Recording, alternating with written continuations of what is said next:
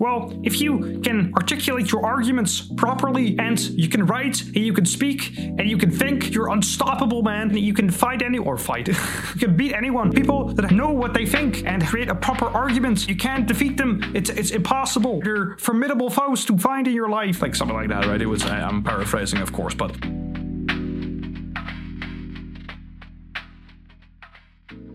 Bonjour, bitches. Welcome to a new episode of Croissant Hours. I'm your host, Je suis Croissant.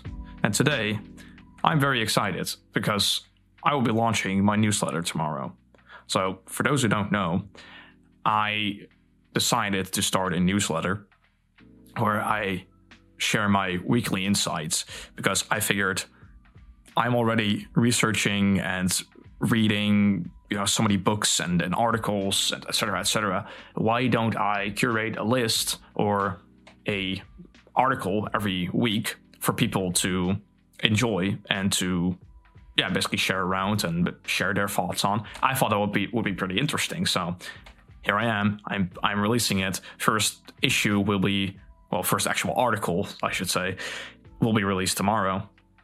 And I would say anybody that likes my essay videos or likes my more explanation videos, doesn't matter if you just like any of my content, you'll probably really enjoy the newsletter. So I'll put a link in the description, pin comment or whatever, and put it also, or in the comments and in the description, I'll post it down there. So if that sounds interesting to you and you want basically free knowledge, it's free. So speaking of kind of insights and all that, I've been researching and all that stuff, and I want to share some of the things I've learned in the last couple of weeks, something like that. I don't know, the last episode was like 3 weeks ago. I don't know. Anyway, but consider this like maybe kind of a preview to what I show in my newsletter.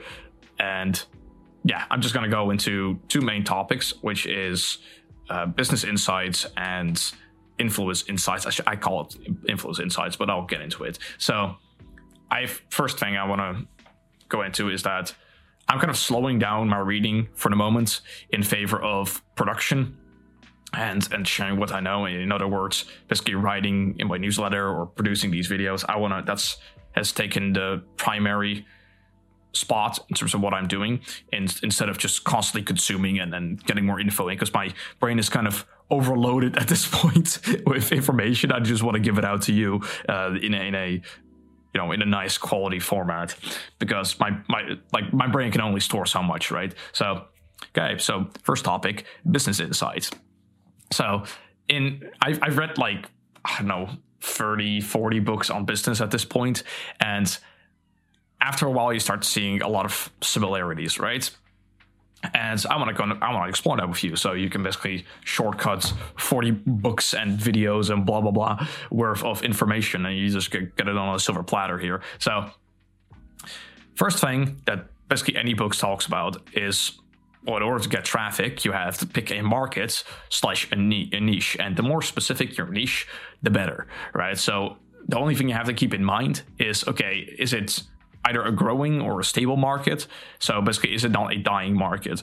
Because, Alex Ramosi used this as an example. Like, if you're in the newspaper business, you're basically, it doesn't matter what you do, you'll always be at a loss, because everything is moving digital, everything is going to podcasts, etc. So as long as it's not a dying market, you're fine. So then, considering your niche, you have to consider basically free markets that basically never die.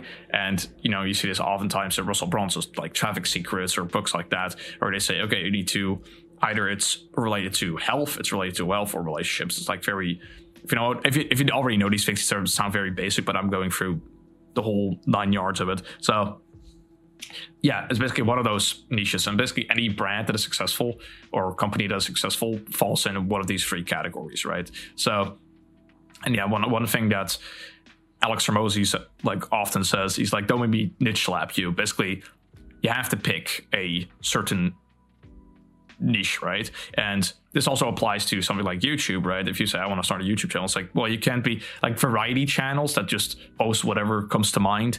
And I partly fall in this category sometimes. They don't really do well, and it's very rare for those people to actually get attention, because where does where do people have to place you? Oh, I'm variety. Like, it's like the same with a company. It's like, okay, what do you sell? Oh, we sell everything. It's like, well, you can be if you're everything to everybody, you're basically nothing to nobody, right? Anyway, then next step. Well, to conclude it, actually, you basically have to pick a niche. The more specific the niche, the better, because then you can find, well, people that really need that thing, right? If you're the only, the only lawnmower business in a city in Iowa, and you only sell lawnmowers on Sundays, I'm just saying something, right? So something very, very specific, then people are more likely to give a premium for that or to find that because, well, they're specifically going to look that for you in your location, in your niche, etc. So if you literally start from nothing, you have no email list, you have no friends, you have literally nobody on this planet. You're literally like Tarzan, just dropping from the sky. Then yes, then you have to get very specific and you have to target a very specific niche, right? Then the second thing, if you have your niche, you have to have a very clear idea of what your avatar is, right? What is the ideal client you want to have? And you have to get like extremely specific. Like, this fictional person has to become second nature to you, right? And this can be based on, I find it's easier if it's based on real people and you just kind of meta fuse traits into them. Like, basically, okay, you can ask yourself, like, oh, if I had an ideal client, what is the behaviors that will show? Well, they'll probably always pay on time, they'll always leave reviews, they'll always share whatever I do. So things like that you got to keep in mind, and then you got to kind of focus your efforts on providing for that person, because there are so many people on the internet. Like, I think there's 3.6 billion, like half the planet's on the internet. So there's bound to be a person out there that's like specifically what you do in your specific niche, in that specific hypothetical, unless it's like, unrealistic, like, oh, I want I want a unicorn to watch my watch my stuff or buy my stuff. It's like, well, it still has to be a human, but you get that, right? It's like a personified could be a real human being, and then you focus for that person. Could be a bit exaggerated, of course, but it's for that person, if that makes sense. So next step is you need to create a irrefutable offer. So Alex Hormozi calls it the Grand Slam offer. I think another book I read, they called it the Bullseye offer with your lead product. To put it very simply, you need a certain main offer or lead offer, whatever you want to call it, that includes your main service, and then you create a bunch of bonuses around it, sell it for a premium, whatever you want to do, service, product, and that will be your main lead, or not lead necessarily, because like lead magnets, we'll talk about that in a second, but it's going to be your main offer that's actually going to produce your money, make you money, right? And that's the main thing that people are going to buy from you. And you should, if you're starting out, that's what you should be focusing on: one product at one type of person in one type of niche, right?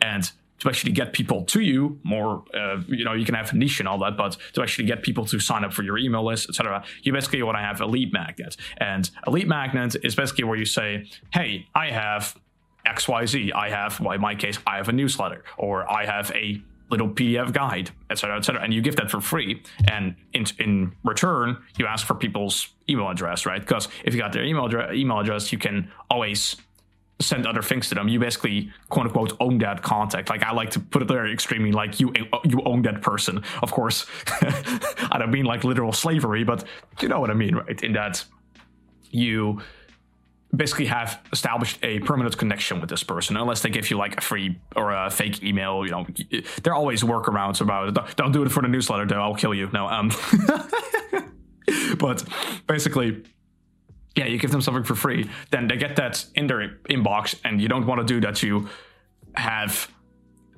basically say it's a reading list, right? That's something I want to do in the future. You don't want to just have, okay, you fill in your email, and then the next page is an email list or a reading list, because then people are just going to download it and they're going to piss off. No, you want to confirm their email later on, or if right away, it depends how strict you want to have it. And then you want to send that in an email, and then they can download it in a different link, right? Because then you're sure, okay, these people are not just trying to, leech off me, or just trying to get free stuff. So that's a thing.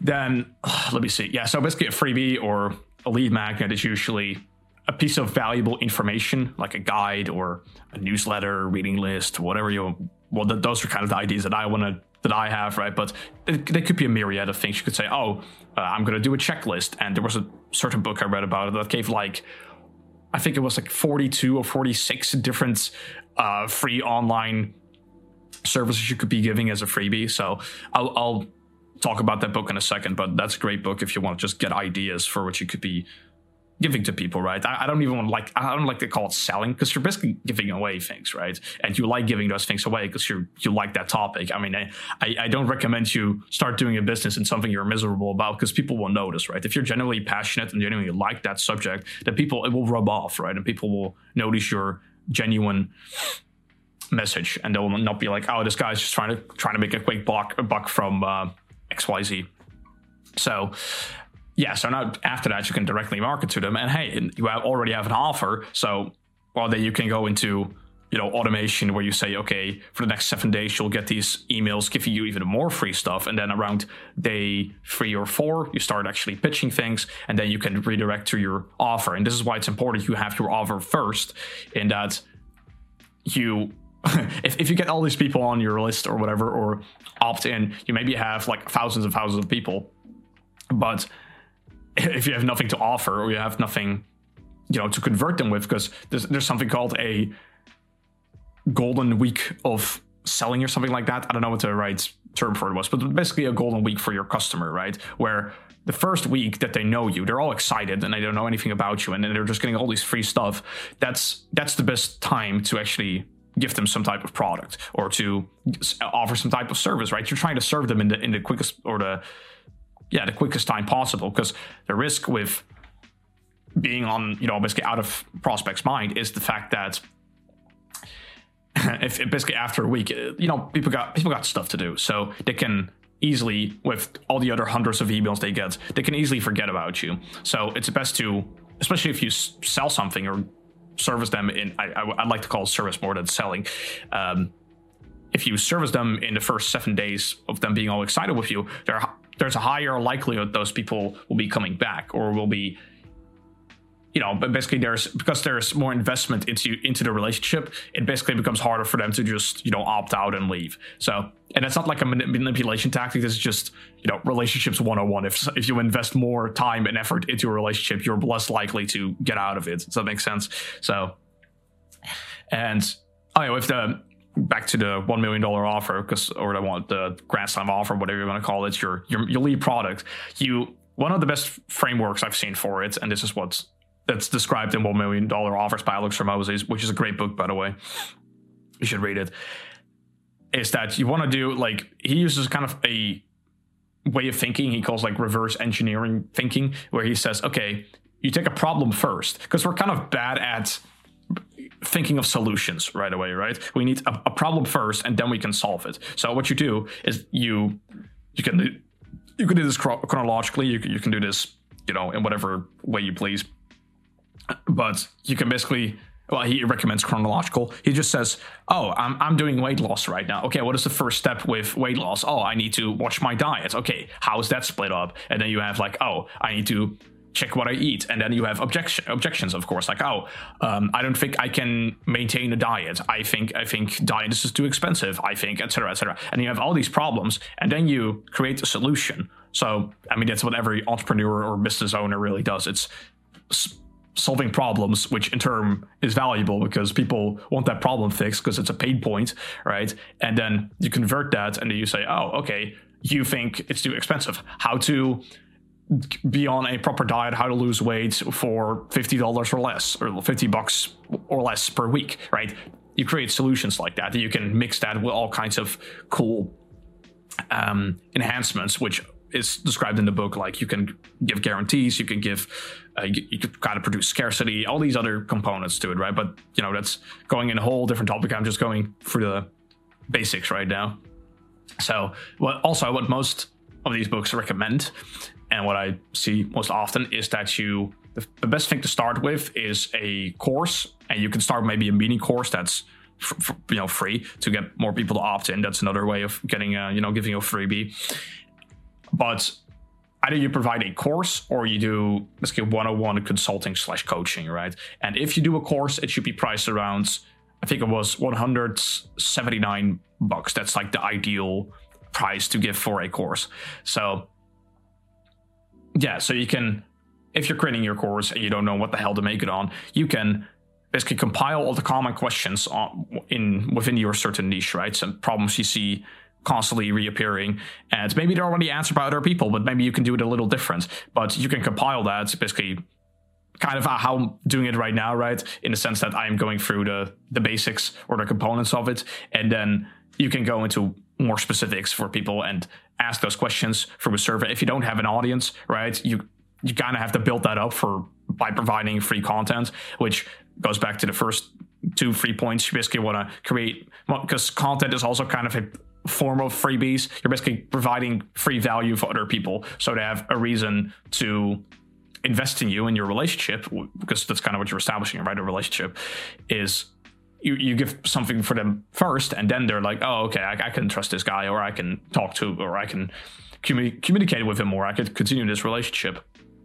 And you basically, after you slowly build your content or your audience up with freebies, content, etc., then you can ask a survey like, hey, what are some of the biggest problems you have with XYZ? Like, what is the biggest problems you have as an INTJ, for example, in my case, right? And I haven't done this yet, but planning to very soon.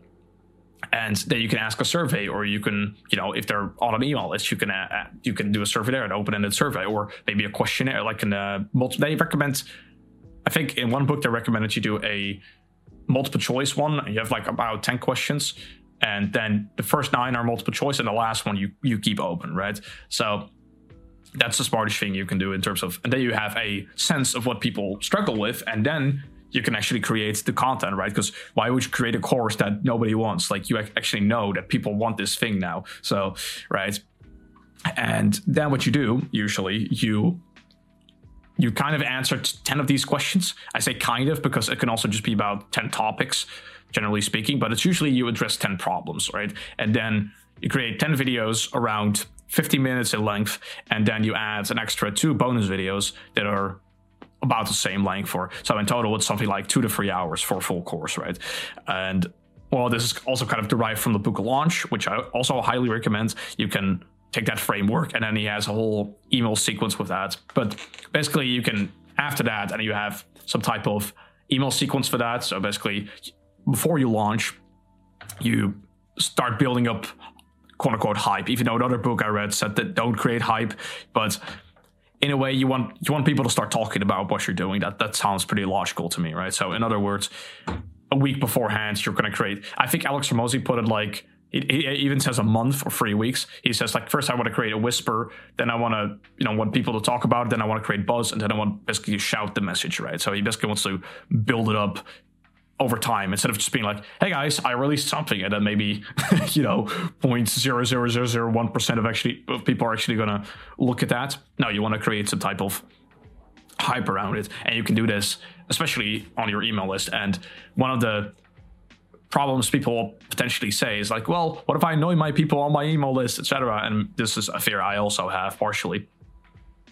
They probably won't get annoyed, because if they understand anything, and if you are consistent with this, they'll know this is like a big hype launch week, and after that it's back to normal information. So that's one. There are many other myths, but basically you want to create hype around it, then you launch your product, etc. And then later, if you make money from that and people enjoy it, testimonials, etc., then later you can think about upselling, right? So you can say, okay, I've produced this course, I also offer an exclusive XYZ webinar, or I have a membership thing, or I have a community, right? And that's when you can expand on that.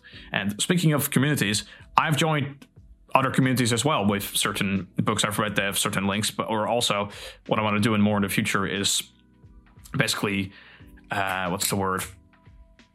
I want to buy certain courses so I can basically get into certain communities, because they'll help you out. And I think that's very smart, right? Because again, Alex Hormozi, big example right now, right? Can't stop talking about him.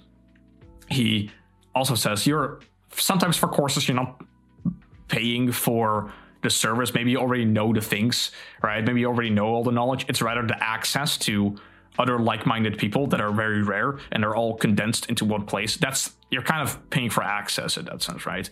And well, I shouldn't even say paying. You're investing, because if you find people that are high quality, you have high quality relationships that can help you out, and I mean that's worth like what? If basically that's you can't put a price tag on that, right? If you cultivate relationships that will last you a lifetime and will make you incredibly wealthy, not only just on a financial department, but also just it will literally give you better relationships in your life. So, because how many high-level entrepreneurs are there out there, like actually functioning and working? And I'm not saying I'm one of them yet, but you know what I mean? Like, it's a very rare breed. And having those people around you can really make you, well, in the end, right, it can make you a lot more happy and joyous and blissful. And maybe not blissful, I don't like the word bliss, but you know what I mean, right? It will actually improve your life in significant ways. So that's why I already joined a couple communities, and I want to cultivate those people, cultivate those relationships. That's a wrong way to put it. So anyway, I'm going to summarize a couple books or quick fire round about the books that I've read and are most important on this subject. So if you want to go more into it, I don't know if if you listening to this actually are interested in starting a business, but I think this is interesting. This is what I'm learning. So, if you don't like it, you can just leave or maybe listen to the next section. Anyway, so most of these books roughly talk about the same thing, but there are certain specifics that you kind of have to, don't take the word from one author for the entire framework, because that's just how they did it. But as I've read more, you can see kind of the basic framework for every single one of these people. So the first book I recommend is Six Figure Second Income, and I haven't added the authors, by the way, so you just have to look it up. Six Figure, nice. Six Figure Second Income, which is a great book, just establishing the how about it, and especially about the kind of products you can offer. If you're like totally clueless, okay, what kind of things can I offer to people? It just gives you like 43 different or 42 different products you can create, physical or digital, and also just how you can make them, how they look like, how you can bundle them together. It's really handy. I recommend it.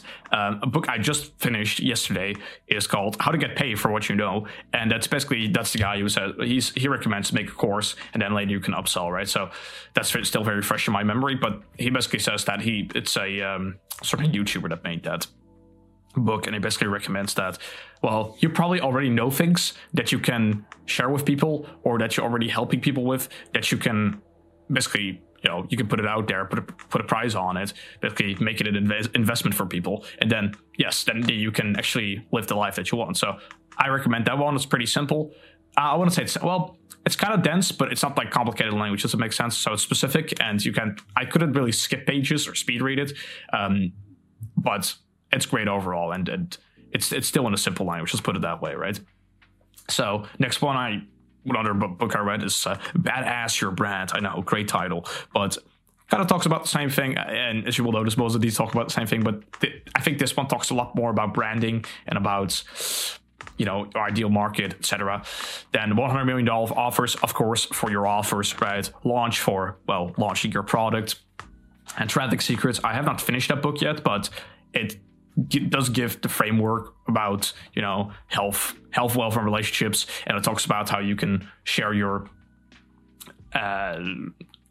basically how you can actually get people to traffic to your whatever you're doing, right? So next episode I want to talk more about business, but then I want to talk about a certain course or roadmap that I want to share, which I basically share how I want to become a sort of manipulator god and basically become an extreme expert on a myriad of topics. Extreme expert, that's a that's a word, or that's a title. But basically, I've seen a lot of courses and I'm really interested in them, and I want to share them next episode. I'm not going to do it now because I've already talked 20 something minutes about business and the basic roadmap of it, or the basic steps of it. The next episode I want to talk about the actual courses that can actually, it will improve me and improve you as well. Maybe you can take those courses. I'm not sponsored by any of those people, by the way. I wish, but basically I think those courses are really going to help me, and I kind of want to break that down. So I don't want to overwhelm you with information for now. So moving on to influence insights, I will call it.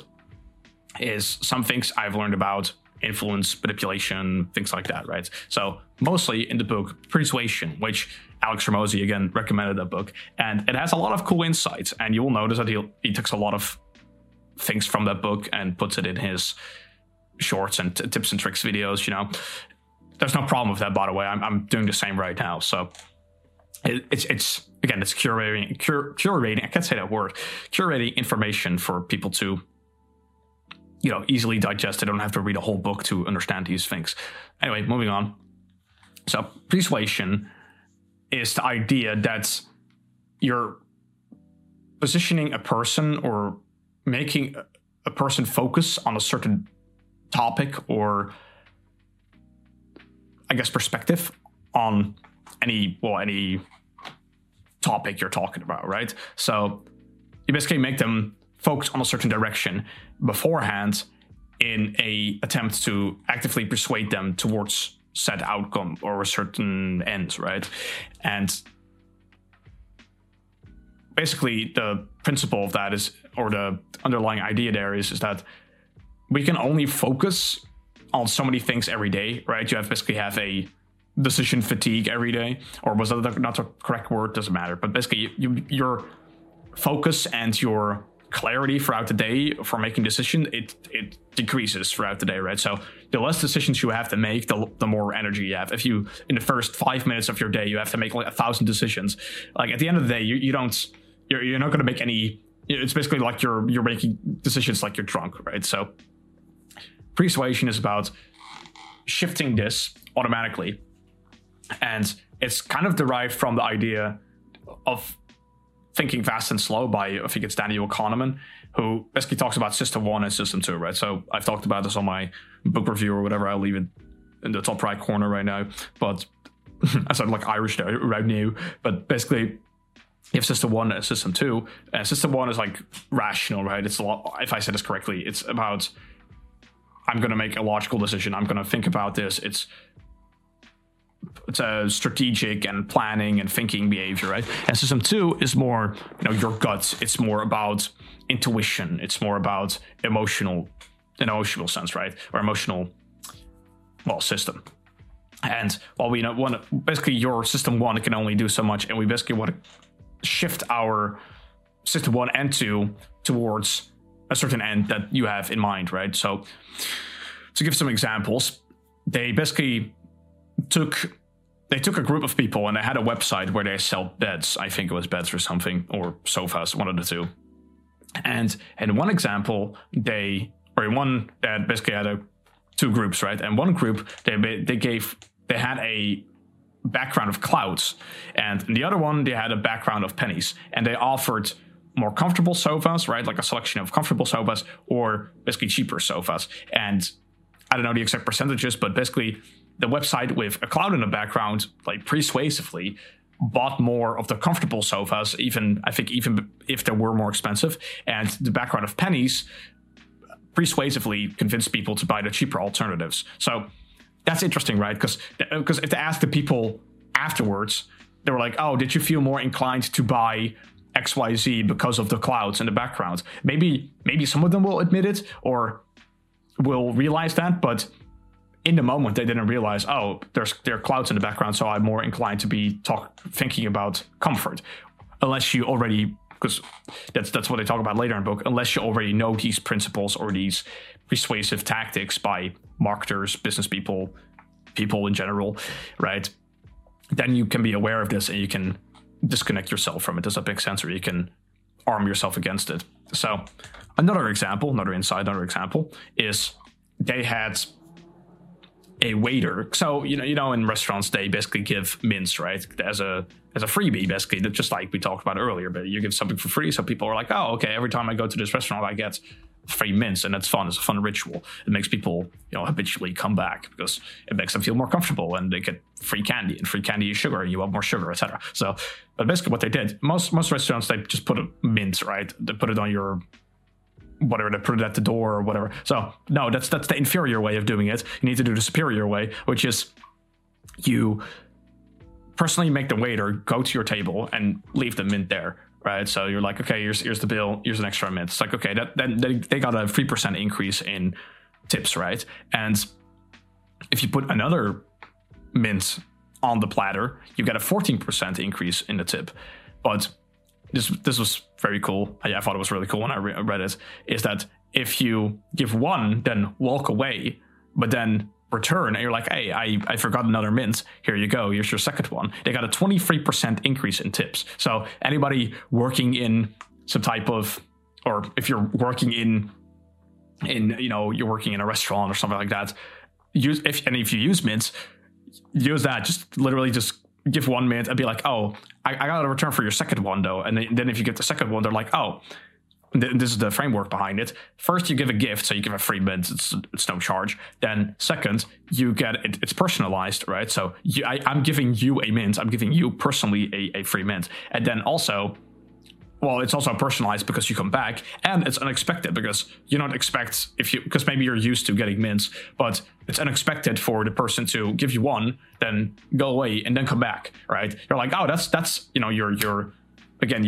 your system 2 is reawakened. Your habitual system is reawakened. Basically, your SI gets disrupted, right? Where basically your habits get broken, and it's like, oh, this is new. This person is giving me a gift. It's personalized and directed to me, and it's unexpected that they're doing this thing. And that's because it's so special. They feel, because while humans are very bad at evaluating action with price, if that makes sense. Like, it's very hard for us to translate actions in exact dollar amounts. Does that make sense? So in this sense, they gave a 23% increase in tip. So that could have, if it's a check for a couple $1,000 and it's 23%, like, that's a lot of money. Well, not a lot of money, but relatively speaking, it's a lot more than 3%, in terms of your tips. So my point with that is, or kind of the idea with that is like, if you want to increase that, you got to make it personalized. You got to give something for free, and it's got to be unexpected, right? It's got to have some twist to it, and that can also apply to business.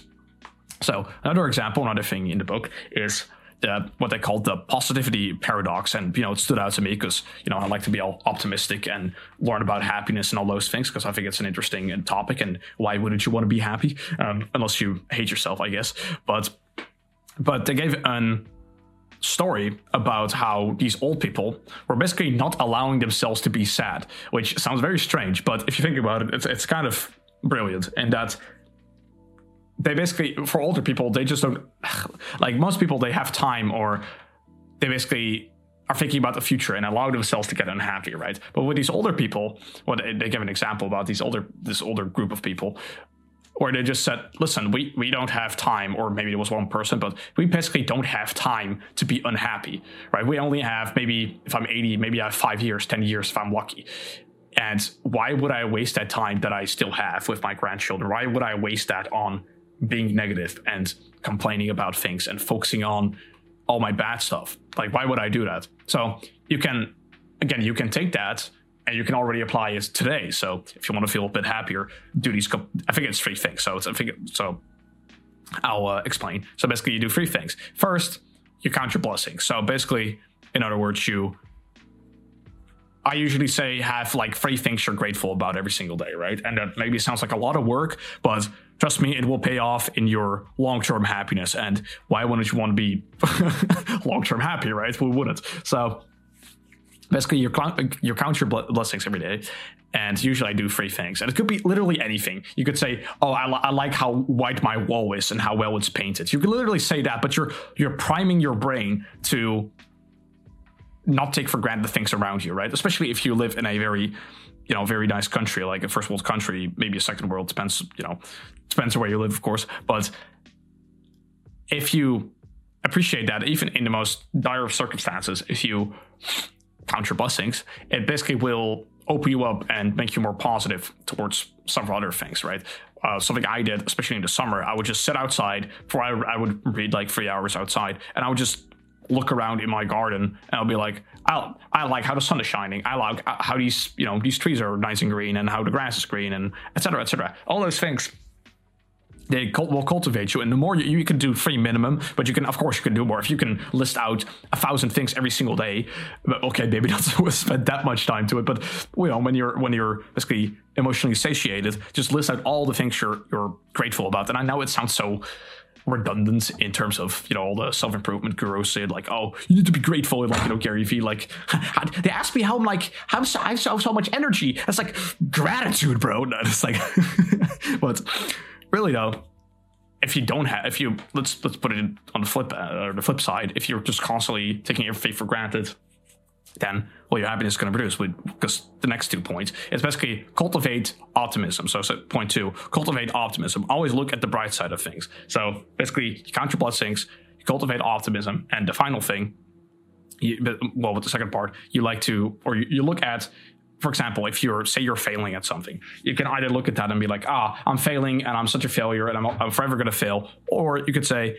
I'm failing, but, well, this is the thing I wrote in a future newsletter article, is that I think I said something like, failure is just the distant beckoning bells of success. And maybe that sounds pretentious, but it just came up in me. I was like, yeah, that's really what it is. It's like, failure is the precursor to success. So every time you're failing at something, you can always course correct. And, it is a great example in Tribe of Mentors, which I'm listening to right now. They say, one of the favorite songs or something with entrepreneurs in Silicon Valley, they say that, the song, you can't always get what you want, but you get what you need. Basically, you can't get what you want. That's from the Rolling Stones, right? And they say, but you can't get what you need. And sometimes that's really the case, In my example with YouTube right now, like I started my newsletter or blog, whatever you want to call it, and you can look at me doing YouTube as a failure. I'm not going to stop, by the way. I'm still going to do it, but I'm putting this in that maybe the thing I'm really meant to do is to be writing on a blog and doing that. Maybe that's not even it, right? But the more you basically check off things you don't have to do, you can course correct, you can pivot, and then you actually find your thing you're naturally good at and naturally people want to do. Because ultimately, I would say you want to do something that you like to do and that other people enjoy listening to as well, right? Or consuming, buying, whatever you want to say. And you can really only do that through failure. Like, yeah, sure, if you're successful right away, great, right? But for most people, that is not the case in a sense. Well, if you're extremely young, right, or something like that, or you have no experience in a certain department or a certain niche, of course you're going to stumble, right? And well, it's funny, right? Little side topic, like children, babies, whatever. they don't stop with failure, right? You can maybe keep that in mind. Like every time a child, when he walks, I think, how's he called? Jim Rohn talked about this. Like when you tell a child he can stop learning how to walk, and everybody laughs, of course, right? Because never, you got to keep going until we can walk. And same with riding a bike, right? And it's weird how later in life that gets reduced, where you say, oh, well, after failing this thing 2 times, I'm not going to do it anymore. It's like, how about you keep doing it until you succeed, right? Or sure, you, of course, course correct, learn from your mistakes. Like if you stumble and fall, don't, stumble and fall the same time. Like don't hit your head twice. But, if it's something you really, really want to do and you feel like this is your calling or whatever, then you should listen to that. And maybe it's not a very specific thing within that, right? So maybe for me, it's not podcasting and making videos. Maybe it's just sharing insights with people over the internet and having talk to you basically in a intimate sense. Maybe that's actually it. And the ways I can do that are infinite, or not infinite, but there are a lot of options. And maybe you or I we're limiting ourselves with that because we think, oh, I have to do this in this specific way because otherwise, nobody will listen to me, or that's the only thing I know. It's like you gotta have to experiment and go with that, right? It depends how far you were into that, of course.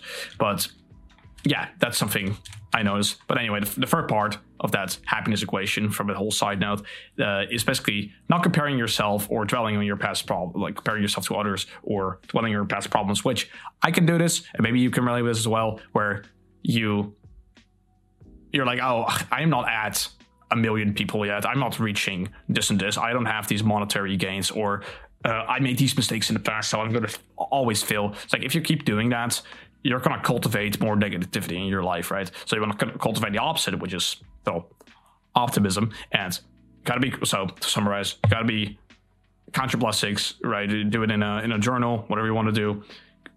Put 3 things there what you're trying to be grateful for, and cultivate optimism. Always look at the bright side, even when something looks as a potential failure. Realize that it's most likely you can call it God, divine power, whatever. That's redirecting you to not what you want maybe in the moment, but actually what you need. And it's actually, the more you fight against that, the more it's actually going to make you miserable. And also, don't focus on negativity.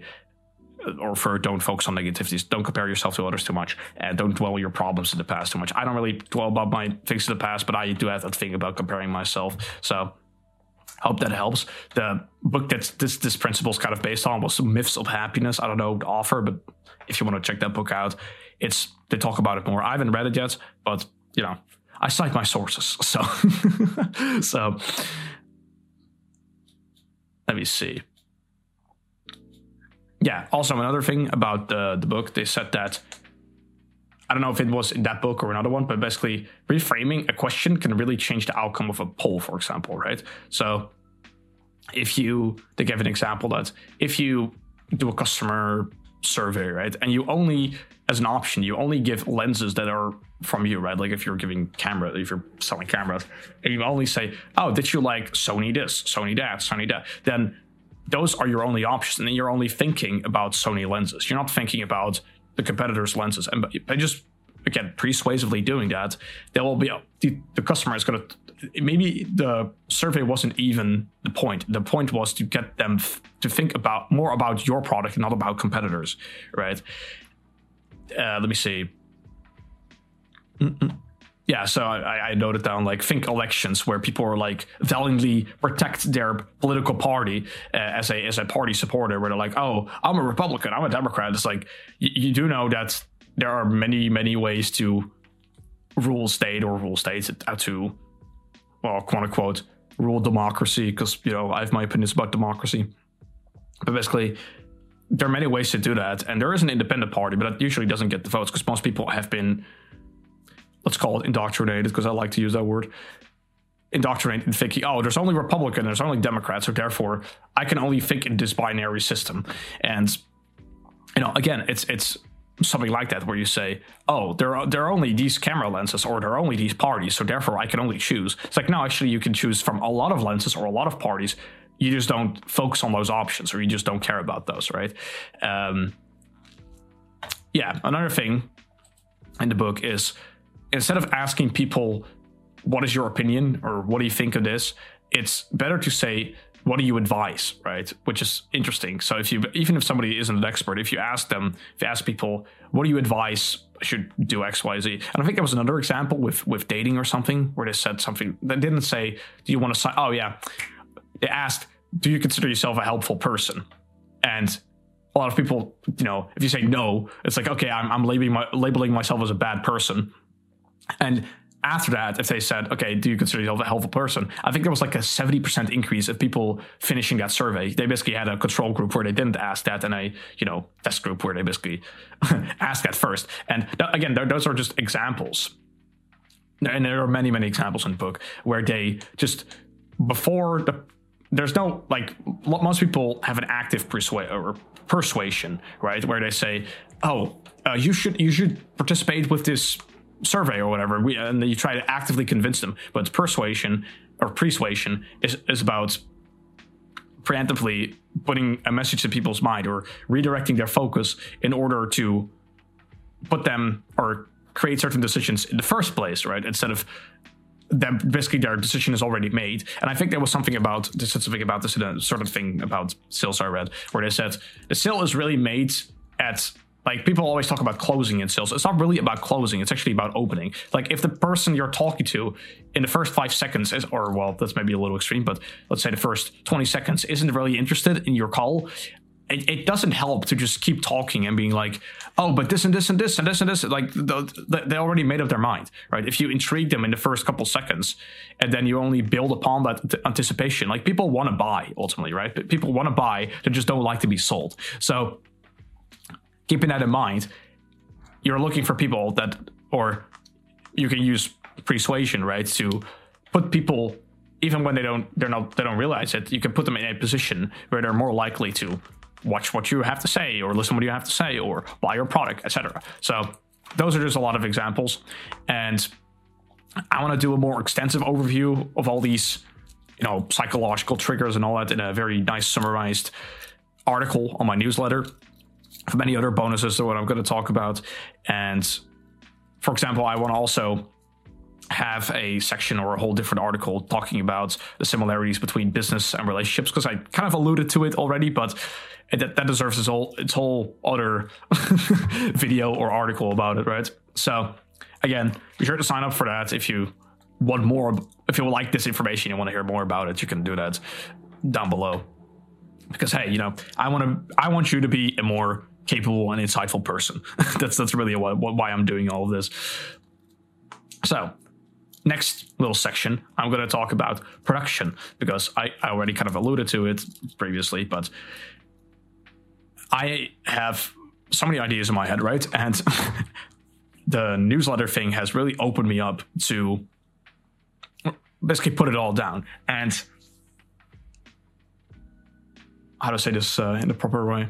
I feel like writing is the best way for me to express my thoughts. And maybe this goes for everybody else.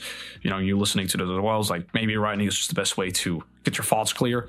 But it really forces me to refine and categorize what I know instead of just, throwing it out in one big word salad, kind of like I'm doing with the podcast sometimes. But even with the podcast, I try to outline it a bit, but even now I have side tangents, and in real time, I can edit them out, but it's kind of, how do you put it? Not useless, but it's wasted effort, right? If I'm writing something, if I go too much on a different topic, I can cut that out, put that in a different file or a different topic, paste that in, and then later I can elaborate. So it's its own topic.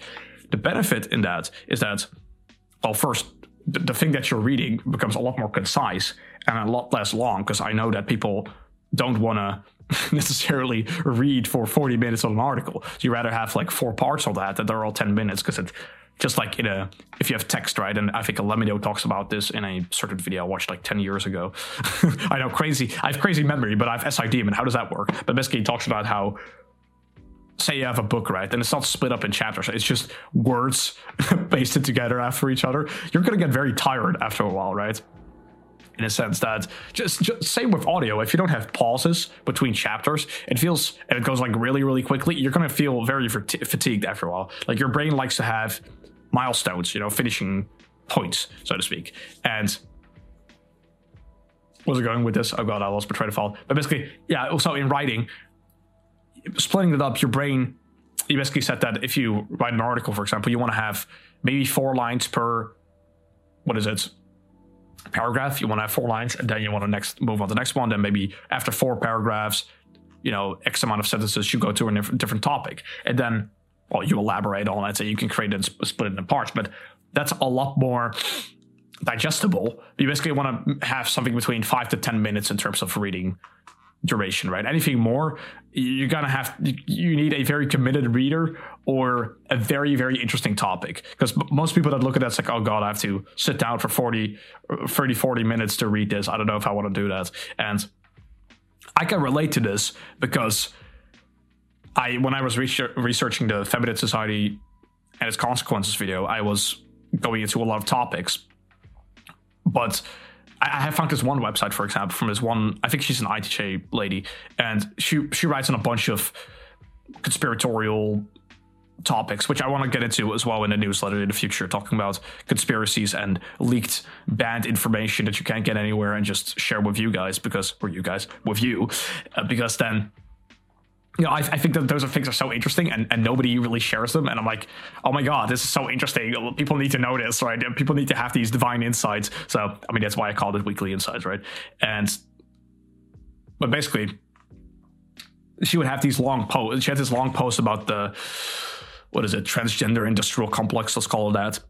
And it was 4 parts, but every article was like 30 minutes to read. So in total, it was 2 hours to read the whole thing. And good that it was split up in 4 parts, because I think that most people don't want to sit down and read an article for 2 hours. Like, they have stuff to do, they get sidetracked. It's basically almost like reading a book, right? So I was talking to somebody about this, about how you should really limit it to 5 to 10 minutes. And there are more guidelines, but I'll keep it short for now. But basically, they want to keep it to 5 to 10 minutes so it's digestible and people can just, they can listen, read it, whatever. They can get some type of benefit or insight from it, maybe 3 key points, which I actually talk about in the book. How's it called? Get Paid for What You Know, where they talk about, you basically have a intro, you have 3 key points, and basically and they maybe have subcategories in that or subtopics in that, and you have a conclusion. And no more, because otherwise people start to get basically fatigued on your topic, right? And I try to maintain the same thing as well. I mean, with the podcast, it's a little weird, but you know what I mean, right? Like, you basically want to split it up into a couple topics instead of being like, oh, now I'm going to talk, because I did it in the past more, right? Now I'm going to talk about this, now I'm going to talk about that. And like people's, again, that whole decision-making thing we talked about earlier, it's going to get fatigued, right? It's like, oh, now I have to focus on this. Now I have to focus on this. People rather want to listen to, okay, 15 minutes of this, 15 minutes of this, or 10 minutes of this, 5 minutes of this, or and even rather, again, maybe in the future, I'm just going to split up this episode in different videos. No, if I just give 15 minutes, if I literally take the business part of this video and then split it in 15 minutes and then say the ground principles for starting a business, that will probably get like a lot more attention and a lot more retention, because that's, well, first of all, the title is more interesting, and second, it's also not very long, and third, it's nice and structured, and I don't have to put it, and benefit for me, I don't have to put in the extra effort, well, except for editing. But you know what I mean, right? Like, people want to have that information split up and to make it easy and digestible. For example, with Tim Ferriss, he does the same thing. He just compiles 5 things he found that week, podcasts, books, whatever, compiles it, and it's like a 5 minutes, maybe 10-minute read, 7-minute read, something like that, and he just does it every week, and people love it. So I want to kind of do the same thing, not like copy it, of course, but kind of have the same framework and not have too long of articles and all that. Focus mostly on how-tos, because I want to make people practical and give them guides how to do things, but also the occasional essay, as I say in my description. But yeah, those are things I've noticed about writing, and I know that for some people, like, videos are not their cup of tea, or it's not as easy to digest. So I thought, hey, it's a good alternative to have. And let me see, what else? What kind of bullet points did I have? Bear with me.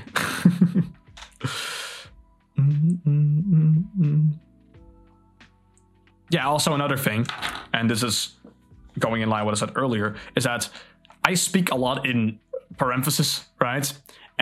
Or in side notes or in footnotes. And if I'm doing that live or in a conversation, that can get very disjointed and very distracting, right? Like, if I say, okay, we're talking about this, and I probably have done it already a couple times in this episode, I'm trying to reduce it, okay? I'm trying to reduce it. But basically, if you have things in parentheses or in footnotes, stuff like that, you can easily put that in an article or in a writing piece, and you can just put that beneath your paragraph or beneath your chapter or subcategory, whatever. You can literally take it out and put it somewhere else. Or if you have a link, you can just literally make the link speak for itself. Like, if I say, oh, you can use zlib, for example, I have an article, there's a part where I say, you can use zlib as long as you don't use it, you don't repost that you use it on TikTok. And then I can just link to an article talking about that topic, and I don't have to explain for 3 paragraphs what I mean by that. Does that make sense? I can't really do that in a video, or can't do that in an audio format. So it's a very, even though it's like so ancient writing, because of the internet, it's a lot more versatile, right? I find, or like having links and because I can add audio, I can add links, I can add videos all in one thing, and I can basically have a very condensed piece of information for somebody without, without having constantly go on side notes. Does that make sense? Like, right now I have to go constantly, again, this is a side note, I have to constantly go into a different explanation what I mean by something, and then the time basically adds up, right? And especially considering my brain, because my brain is like so interconnected. I'm not trying to be like, I have Asperger's brain, and I'm so hyper intelligent and I can't talk normally. It's more like I have so many interrelating ideas that I all want to touch upon, because I think they're all so interesting. Because it's not like, to me it's not like, oh, these are the things I learned about business and 1, 2, 3, right? It's like, I've learned these things, but I also connected these things, and they also, and that relates to psychology, and then the whole thing becomes this massive idea. So it really helps, and I encourage you as well, if you're listening to this, that splitting up things in writing, it can just clear out so many things, and it really can just, it's almost a form of meditation, right? If you do it for a long period, you literally characterize whatever you're thinking, and you almost create like a refined script for yourself. So sure, always keep expanding and learning. I'm a big proponent of, progress. You always gotta have progress. You always gotta have chaos, is in some sense, but having a foundation in your brain that you can fall back on, almost like a script, you could just say. It's just like habit building, which James Clear talks about in Atomic Habits. Like, most people are not successful because they make constant system one, like I said earlier, right? System one rational decisions. It's actually because they have a lot of system two, systems in place or habits in place that allow them to just do that automatically. Like, for me, for example, I don't have to think about exercise. I know for some people it's very hard to exercise, right? For me, I just do it every day, and I've been doing it since, I don't know, I think I started when I was 11. Like, when I was very young, I started exercising, mostly because of insecurities and being bullied, but among other things, right? I started exercising when I was 11, and I haven't stopped since. So it's just built into me right now. I don't have to think like, oh God, I have to go to the gym and I have to exercise. Like, no, I don't have to think about it. I'm like, well, sure, I can think about the downsides, like, oh, if I don't exercise, I'll lose muscle and blah blah blah. But like, I don't even have to think about the rationalization, because I'm like, well, I'm like, my body is almost like, subconsciously dragging me to it before I even, again, system two, it's just like instinctively you're doing it. Just like when you wake up, like a lot of people have this, when they wake up, they grab their phone and they scroll on, whatever social media platform for hours. That's a system two thing almost, right? It's become a habit for you to keep doing this activity and keep, basically, the point is that if you first, it's very conscious, right? When you build a habit, you have to basically tell yourself, okay, I'm not going to go on my phone, I'm going to exercise, etc. But after a certain period, it's going to become automatic. And what was my point is, I lost my train of thought, Jesus Christ. Well, my point is that if you make writing a habit and categorizing that in oh yeah, right, that's the point. So I know I'm so well articulated and so organized, you can tell. But basically, I find the more you do that, the more, well, first off, your speech is going to sound better because you almost already know what to say. So you're not going to be like, well, it's why, like, like, right, or like, you constantly keep saying that. No, you take that out of your vocabulary because you have nicely constructed sentences in your head.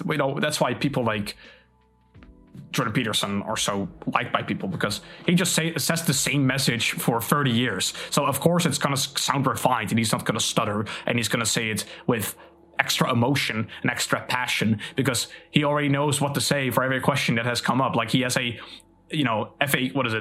FAQ in his head just drilled in there for 30 years. So yeah, again, it's not because he's just brilliant. In this example, Jordan Peterson is not just brilliant because he has divine insight. It's like, no, he has just made this a habit, right? He wrote Maps of Meaning for 15 years, and then he made it a habit to repeat the same message for 30 years. And then, yeah, of course, it's going to sound interesting and refined when he's like 50. So again, because it's a habit, right?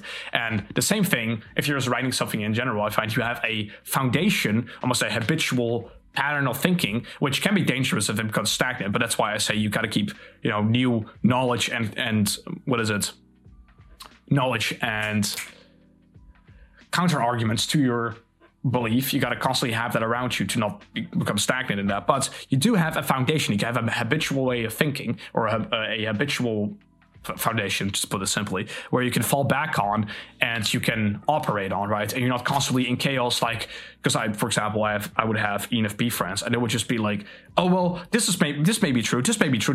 It's like, and then there was this great clip I saw where they were like, okay, don't become so open-minded your brain falls out. So that's kind of because that's how it sometimes feels with ENFPs, right? They're so open-minded their brains falls out because they basically have no fundamental structure of belief. Okay, not every single ENFPs, but ENFPs that are less mature, for example, those, they can be like, oh, I think all sides can have an opinion, but under the surface they actually do have an opinion, they just don't share with you, which is such a sneaky philosopher move, right? They love doing that, especially NFPs. INFPs, they just don't talk about it and ghost you, and ENFPs, they kind of passive aggressively SC demon, hint to it, but don't really go full throttle with it. Anyway, if you have that foundation, you have such an advantage. And so to kind of, well, Jordan Peterson talked about this, right? Where it's like, well, if you can articulate your arguments properly and you can write and you can speak and you can think, you're unstoppable, man. You can fight you can beat anyone. Like, people that know what they think and create a proper argument, you can't defeat them. It's impossible. They're formidable foes to find in your life, like something like that, right? I'm paraphrasing, of course, but the idea is that if you can phrase your arguments, and even if you're wrong, right? Maybe you have, again, if maybe maybe you have a certain belief like I have on objectivism. Let's put it as an example. Then if you have a very clear argument on it, and maybe you find someone with a good counter argument, but you can have a very interesting conversation if you can articulate your ideas well, and the other person as well, and then you can have a nice little, clash, and maybe you can get a synthesis. So basically, it's a very Hegelian idea where you say you have a thesis, antithesis, and you get synthesis, right? So you basically try to get to a common ground there. Not like compromising. I don't like that. Like, if somebody's incorrect, they're incorrect. But it's rather, that's what I mean with try to allow a little bit of chaos in there, so you can still refine that, or you can expand that. And sure, maybe your whole foundation is wrong. You got to be open to that, right? But that's why what you got to keep in mind. And that's why I recommend you start writing, and why I personally like writing so much, and especially the modern form of writing, because you can now have a narration over it, right? So if somebody doesn't actually want to read it, they can just listen to it. And you can also add images, you can also add videos, and it's so refined, and it's just the most condensed version of the information you can get. I find, I don't want to be all like, oh, books are so amazing. It's like, no, I think, I want to say articles, but specific, maybe. I'm conflicted between articles, books, and courses, and maybe I think mentorships will win out, right? Because that's like, okay, what do you need right now specifically, right? So I think writing is super helpful, and I think everybody should try it, and you should try it. You should just, even 15 minutes of it, 15 minutes of writing every day, right? Having that in your, just as a become a routine. Like, first it's going to be hard probably, but just literally write down anything. I know that's maybe sounds stupid, but that's what I've been doing as well. Just literally write down anything. Like, and then along the way, basically your creative system will take over, because you have like a creative system or creation system, you have an editing system in your brain, and they're two totally different systems, right?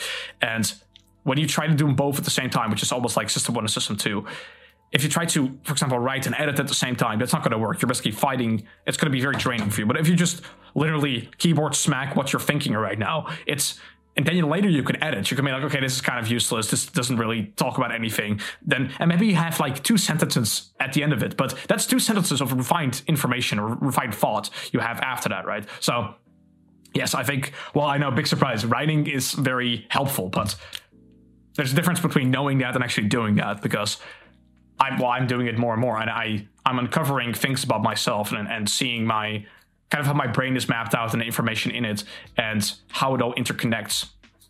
And maybe I can create like a mind map with every article and subject I thought about, and then I could actually relate it all back into a central theme or a central topic. But again, you can get almost a visual on or systematized version of looking at how your brain works, how your brain is structured, right? And I think that's immensely cool. I don't know if you just listen to that and think that's immensely cool as well. Let me know, I guess. But I think that doesn't get talked about, at least for what I've read and seen. That doesn't really get talked about, how you can almost like visually map out how your brain works, right?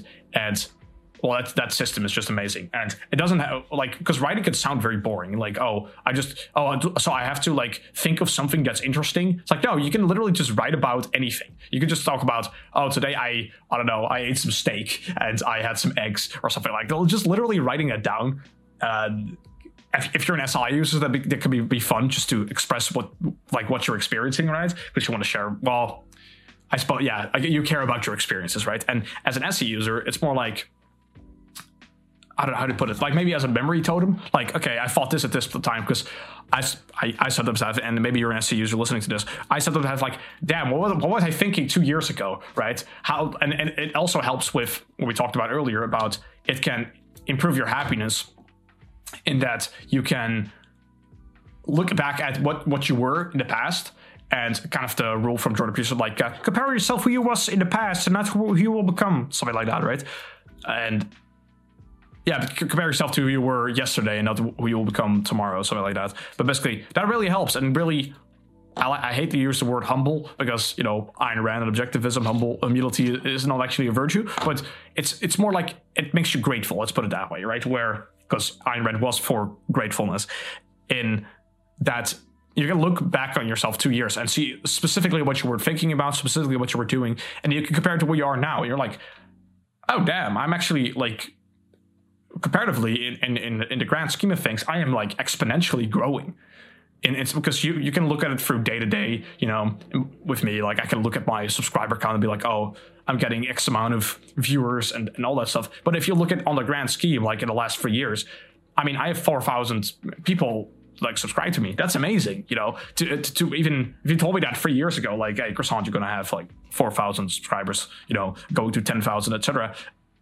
It's like, well, how, I don't know how I would react to that. Like if that was certain, right? If you tell me that with certainty you're going to have that, I'm like, okay, like how do you respond to that? Same with if you're writing something, you know, I encourage you to just write and maybe start a blog as well, or start an article as well, newsletter as well, start a YouTube channel, whatever. So you can just express anything you do, because especially when you don't care about the end point, like you're not doing it for views, you're not doing it for money, you're not doing it for any financial gains. Maybe you just have a what is it? Full-time job. You do this like an extra 2 hours because you think it's fun. One, your productivity will improve, which Ali Abdaal talks about, basically the fun factor, right? The fun factor multiplies all your output, because say you're writing, and I really enjoy writing right now. Like, again, I think I have about 32 articles right now that I've started just writing the outline, or already wrote most of it, and that's in 1 week. I've already had like 31 ideas, right? And I don't say you have to have the 31 ideas right away, but it's rather that if you just say, if you think it's really fun, and you can say to a video, so you don't care about editing, you just put on a camera and you just talk about things you enjoy doing. There are going to be people that will watch you, and you'll, over time, if you make like 150 videos, you'll find that some people will just enjoy anything you talk about. I know maybe it's a weird idea, but it's really true. Again, because there are, what is it, 3.6 billion people on the internet, not in the world, on the internet, and there's bound to be some people that will, like a billion people. I mean, you can't even imagine that, but a billion, like 3.6 billion people that watch you, or don't watch you, but you could potentially talk to, right?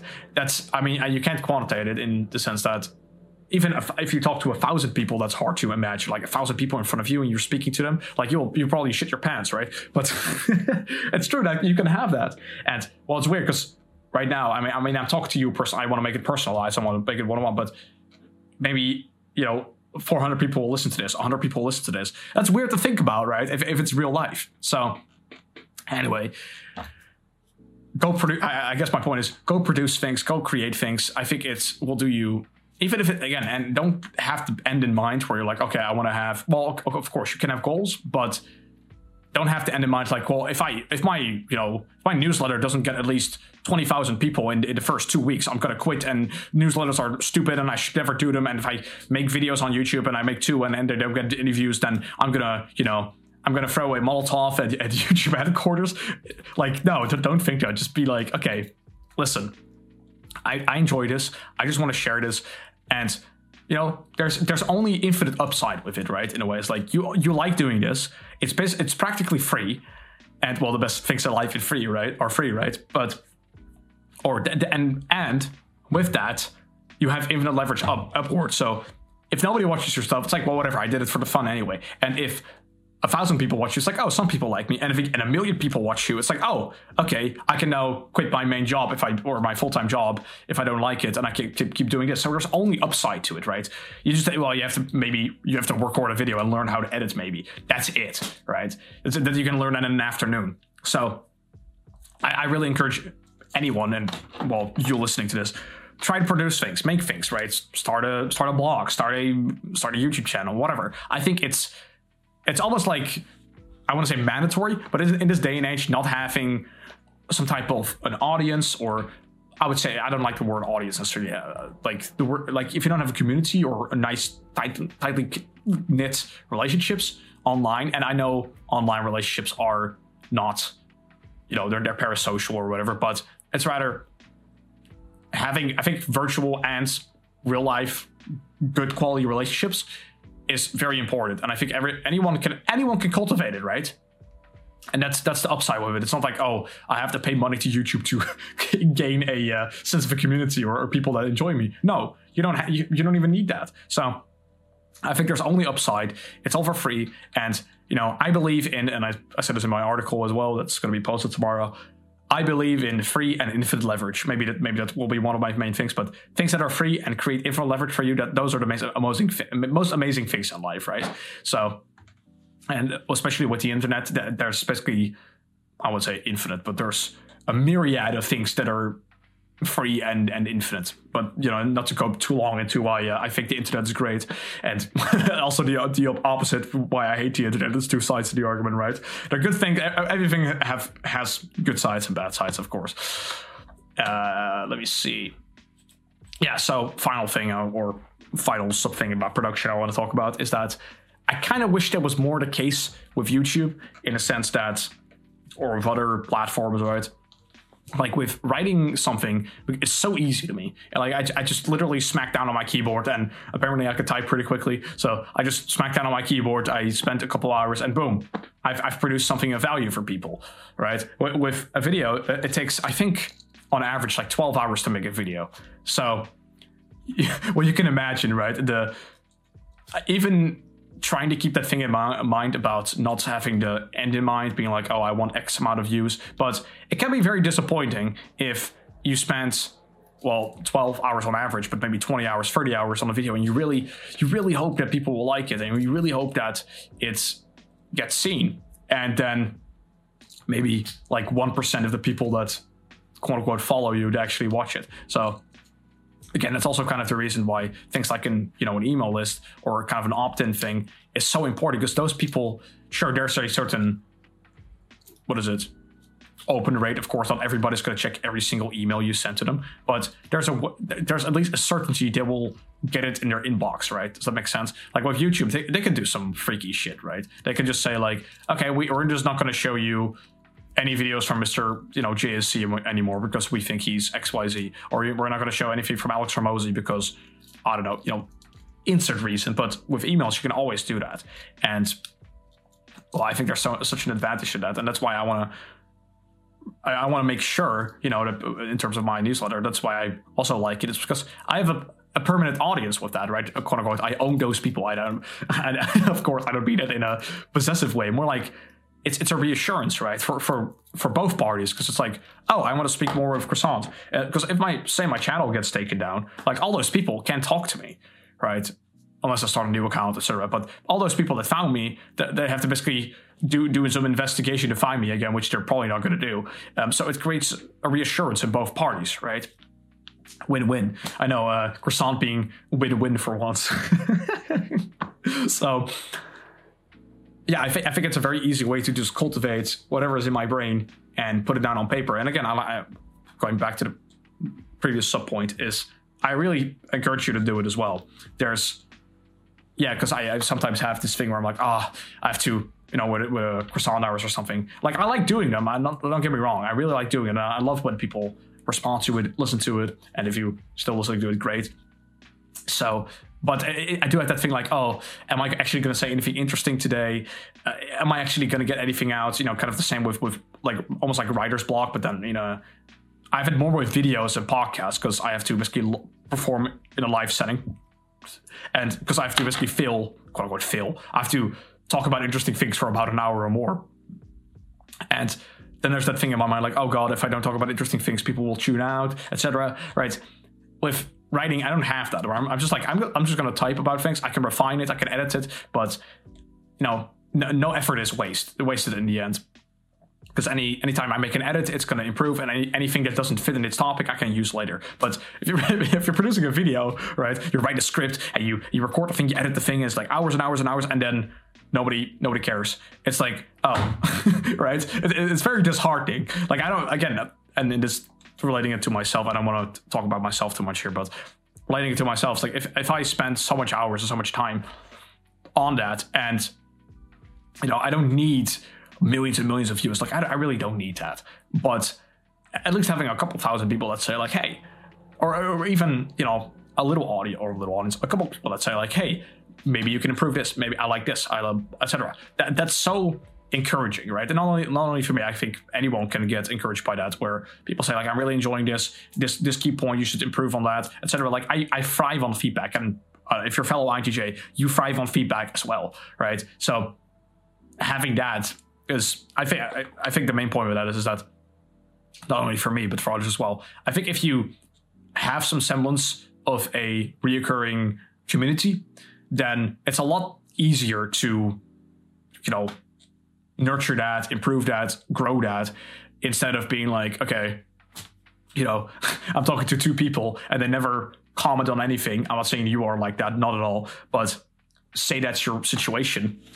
Then it becomes very hard to know, okay, what can I improve, right? And you can have analytics, but then you're going to go, again, if you want to know that actually, and you're pretty small, you have to go in your analytics. And for your analytics, you have to also look at views, and that makes you more metrics oriented. And I don't like that, right? And that's why I prefer something like my newsletter or just having an email list, because, you know, these people voluntarily said to me, hey, I just want to see more from you, and I'm really interested in what you do. And I don't care, you know, I don't necessarily care about what it's about. And you can have a communication with those people, and it's a lot less number based, because it's like, okay, these are the potential people that can listen to this message. And yes, sure, you have like comments and likes and maybe like that, but you're not worried about, does this actually get to people? Does that make sense?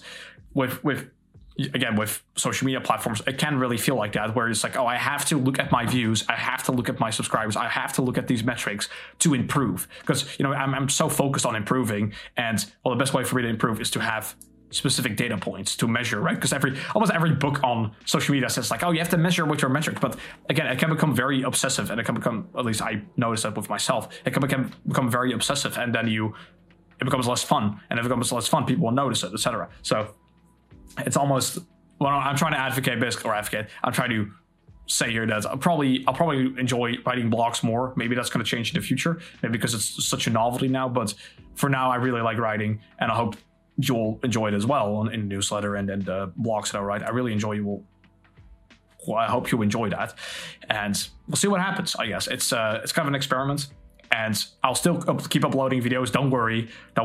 I'm gonna go full throttle on production, because that was kind of the central point here. It's like, I'm trying to just produce as much as I can, valuable things as I can for you, right? And well, the blog is one of those things. So I'm not complaining. I shouldn't complain. And what matters is that I should find something that is fun for both you and I, and I will try my darn hardest to find that thing. And if you already support anything I do, regardless of what I create, thank you. It really means the world to me. And for people like you, I will try even harder to create the best possible value imaginable, right? And yeah, I would say those are the new ventures. Those are the new ventures and insights and production I've been working on. I really hope you enjoyed this episode of Croissant Hours. If insights and essays or topics like this sound interesting to you, again, you can check out the newsletter, where I have more information like this, but even more refined and curated, especially for you. And so again, I'll put a link in the description and the comments below, up in the comments below. I'm excited for it, and I'll be glad to see you there. Anyway, that's all for me. I want to thank everybody for tuning in, and I'll see everybody in the next one. Bye-bye. Fuck bitches, get money.